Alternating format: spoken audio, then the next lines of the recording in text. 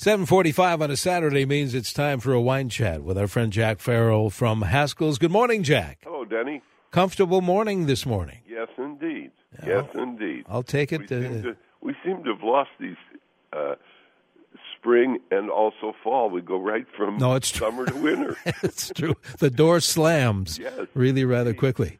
And what are we going to be talking about today? Well, today, as I promised, we're going to talk about Halloween drinks and things like that. You know, Halloween is really caught on as a holiday, and it is not just for kids, it's for adults as well. So I thought we'd talk about some punches and some Halloween drinks and things along those lines that people might find very interesting. But before we do that, I've had so many calls about wine and chocolate, and most of them said, well, what's one wine that you can have with chocolate and make sure it'll go well together? And that's simple. There's a wine called Second Growth Cabernet Sauvignon. It's from Oregon, and it is absolutely delicious. It's about $14 a bottle, and if you have that Second Growth Cab with a little bit of chocolate, you're going to see exactly what I mean. The marriage was made in heaven, and the combination is great. So the wine that I picked for the best one to go with chocolate is something called Second Growth Cabernet. Anyhow, let's talk about some punches. How about a straightforward Halloween punch? When you're making punch, you really want a neutral spirit. So vodka and rum are really sort of the two best bases, the alcohol bases for punches and for punch bowl recipes and things like that. And the Halloween punch that I like is vodka, orange liqueur, bitters, and then you use a cup of blood orange juice and then 2 cups of cherry soda. And you mix that with 10 ounces of vodka and 5 ounces orange liqueur and a little dash of bitters to sharpen it up.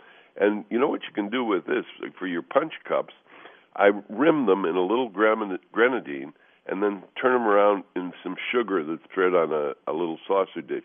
Kind of like you would a margarita, where you get that salty rim, only get a sweet rim, and with that little bit of grenadine in there with the sugar base, it makes for a wonderful sweet taste. And then the Halloween punch, as I said, it's vodka, orange liqueur like Curacao or Cointreau or something like that, and blood red orange juice. It's a very pretty color, and then you add the black cherry soda. It is just a delicious one. Another one that I think is kind of fun, and I got this from Martha Stewart many years ago, and it was called a Bleeding Heart Martini. And what it was is just a regular martini, but then she put in there on a toothpick instead of an olive or an onion, she put in a baby red beet, pickled red beet. Well, that pickled red beet, without adding too much flavor, turned the martini blood red, and having that pickled beet in there was actually kind of good. So it was a very simple dish. Make your regular favorite martini recipe, and instead of putting an olive or an onion in it, try a pickled beet. It'll color the martini very nicely, and it'll add a little bit of flavor that you will certainly enjoy. Another old-time favorite is the Zombie. Zombie was popular in the 30s for a Halloween drink. And what it is 4 different kinds of rum, just a half ounce of each. Dark rum, golden rum, white rum, and then 151 proof rum that you floated on top. And then you mixed it with lime juice, pineapple juice, papaya juice, and a little bit of sugar. And you mix them all together, pour it over cracked ice, and then float the 151 on the top, and you can light that 151 on fire if you want. That really makes a dramatic cocktail, the Zombie cocktail. Another one, my favorite, is Vampire Punch. And incidentally, if you're worried about taking these recipes down, don't. You can go to the Haskell's website. All the recipes are on the Haskell's website. I'm just going to generally talk about them as I know you're in the car or you don't have a pen in your hand to write these things down. Some of the ideas, like the Martha Stewart's martini with the pickled beet in, that's easy.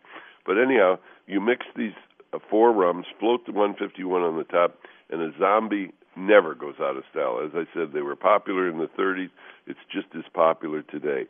Then Vampire Punch. You take sugar, some Campari here, and gin, fresh squeezed orange juice, club soda, pomegranate seed, and an orange very thinly sliced.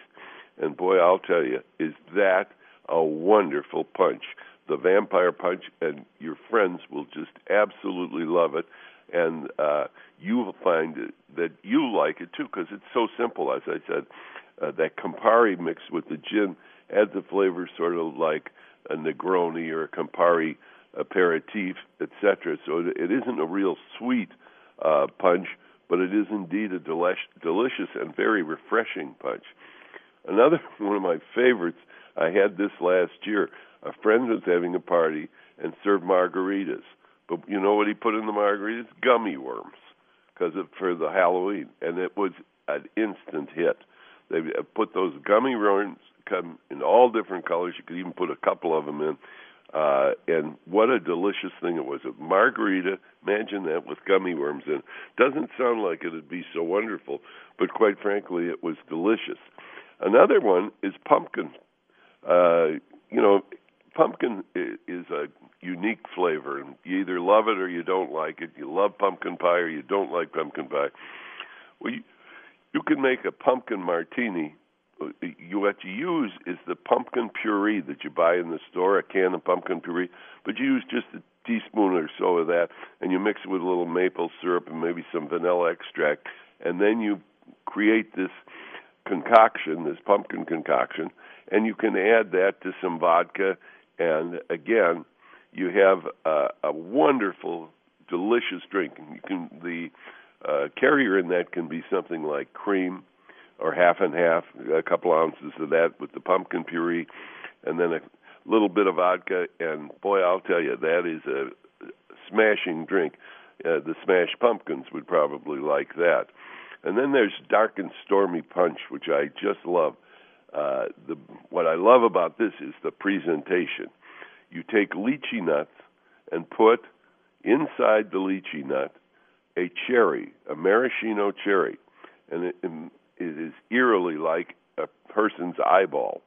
And that Dark and Stormy scares you because you look at the lychee nut and the little red maraschino cherry that's stuffed inside the lychee nut. You think, my God, what on earth is that? But it is kind of fun, and it's a wonderful punch. Again, it's based on ginger beer and dark rum and a little lime juice, etc. And then with those lychee nuts floating inside that have been stuffed with maraschino cherries, you're going to find that that's eerily delicious, let me tell you. You know, other things that are kind of fun to have are like sangria. Only, of course, as I said, you can garnish them with all kinds of Halloween stuff instead of your regular sangria. You maybe put those gummy worms in or something like that into the sangria. It's terrific. Mulled wine is another favorite. But all of these punches, be sure and tell your guests how much alcohol you put in them. Because, there's nothing in the world, in my opinion, worse than having drinks kind of sneak up on you. And sweet drinks do that. Punches do that. They really and truly, because of the sugar in there, they really mask how much alcohol is in there. So never be embarrassed to ask your host or hostess, or as the host and hostess, never be embarrassed to tell your guests, say, this is a pretty hefty and strong drink. I wouldn't have too many of them because they're simply delicious and they go down so easily, so you have to be careful. One thing I caution everybody about is buying these catchy wine names, Frankenstein, Spooky Hollow, Ghostly White, Dracula's Blood, the list goes on and on. Most of those wines aren't very good to begin with, and they put this gimmicky label on to sell them, and they're fine if you want to give a bottle to somebody as kind of a Halloween joke, but please don't expect the wine to be outstanding or wonderful or something you'll want to go back and drink again and again, because for the most part, those catchy wines are really just that, catchy, gimmicky type of wines. And you really can enjoy the Halloween holiday without overdoing, in my opinion. There's so many wonderful drinks you can make. Ghoulish ginger ale, which is gin and ginger ale with a little grenadine syrup. It makes a wonderful drink. And as I was saying about that pumpkin martini, well, you can make a pumpkin margarita just the same way. You put a little bit of that pumpkin spice powder into your regular margarita, and it'll give you a pumpkin-flavored margarita, which isn't all bad. I mean, and you can overdo the pumpkin part, I think.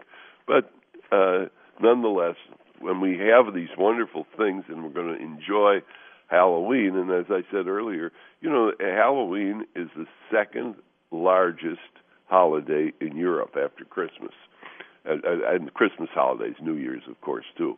But where people actually buy things, and I've noticed over the years of traveling to Europe, all over Western Europe now, you see Halloween decorations.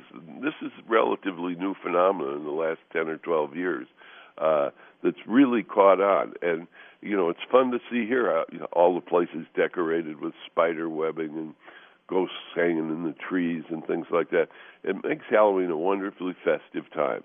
And as I said, these festivities can be accentuated very, very nicely by some of these punches that I've mentioned. And as I said, if you didn't get a chance to write them down, that's fine. You can go right to the Haskell's website, and you'll find every one of these recipes that I've mentioned, and you can take your time and just jot them down. And I guarantee you they're going to add an awful lot to your Halloween festivities. But again, be careful, because when you have these sweet mass drinks, the alcohol can sneak up on you. So just be forewarned that while these drinks are cute, delicious, sweet, and very enjoyable, moderation is the way to go. Very good, and it sounds like some fun ideas. Well, I'll tell you what, I'm going to stop by the Ridgedale Haskell's and pick up some of that Oregon Cabernet for some chocolate. Yes, not only is it good with chocolate, it happens to be just a delicious, accessible Cabernet that I can't believe is that good for that $14. Price. Wow. It's really a great bargain. Well, what else is going on with the Haskell's locations? The folks at Haskell's absolutely love to marry wine and food. And whether you're going to marry it with pumpkin pie, or you're going to have Chateaubriand, or you're just going to put some burgers on the grill, the folks at Haskell's will help you pick the right wine. And, they're going to help you pick a wine that will make, so it'll be affordable. There's a good reason we're called the wine people. We've been doing this for almost 85 years, and over that length of time, I think we've gotten fairly good at being able to pair wine and food. And, of course, right now, Haskell's fall sale is in full swing. There's lots of wines to taste in the stores. Saturday's a great day to visit the vineyards of the world at Haskell's. There's a Haskell's near you where you can save big dollars on wine. There's Haskell's in Bloomington, Chanhassen, Haskell's in Excelsior. You'll find a Haskell's in Faribault right off of 35. Our Maple Grove Super Cellar is not to be missed. It's a fabulous store. Haskell's in downtown Minneapolis with free parking on Saturday and Sunday. There's a Haskell's at Ridgedale and Minnetonka, Plymouth, St. Paul's, Highland Village, Stillwater, White Bear Lake, and Woodbury, too. And if you can't come into Haskell's, go to Haskell's.com or go to WCCO.com/wine. It'll take you directly to the Haskell's website, where, again, you can pick all of these recipes that I talked about here this morning to enhance your Halloween enjoyment. Fantastic. Jack, let's talk 1 week from today. I'm going to look forward to it, Teddy. Jack Farrell from Haskell's. I didn't want to mention, Bo sent a text. Ask Jack if he remembers what it was like in the 1930s. I decided not to mention that to Jack.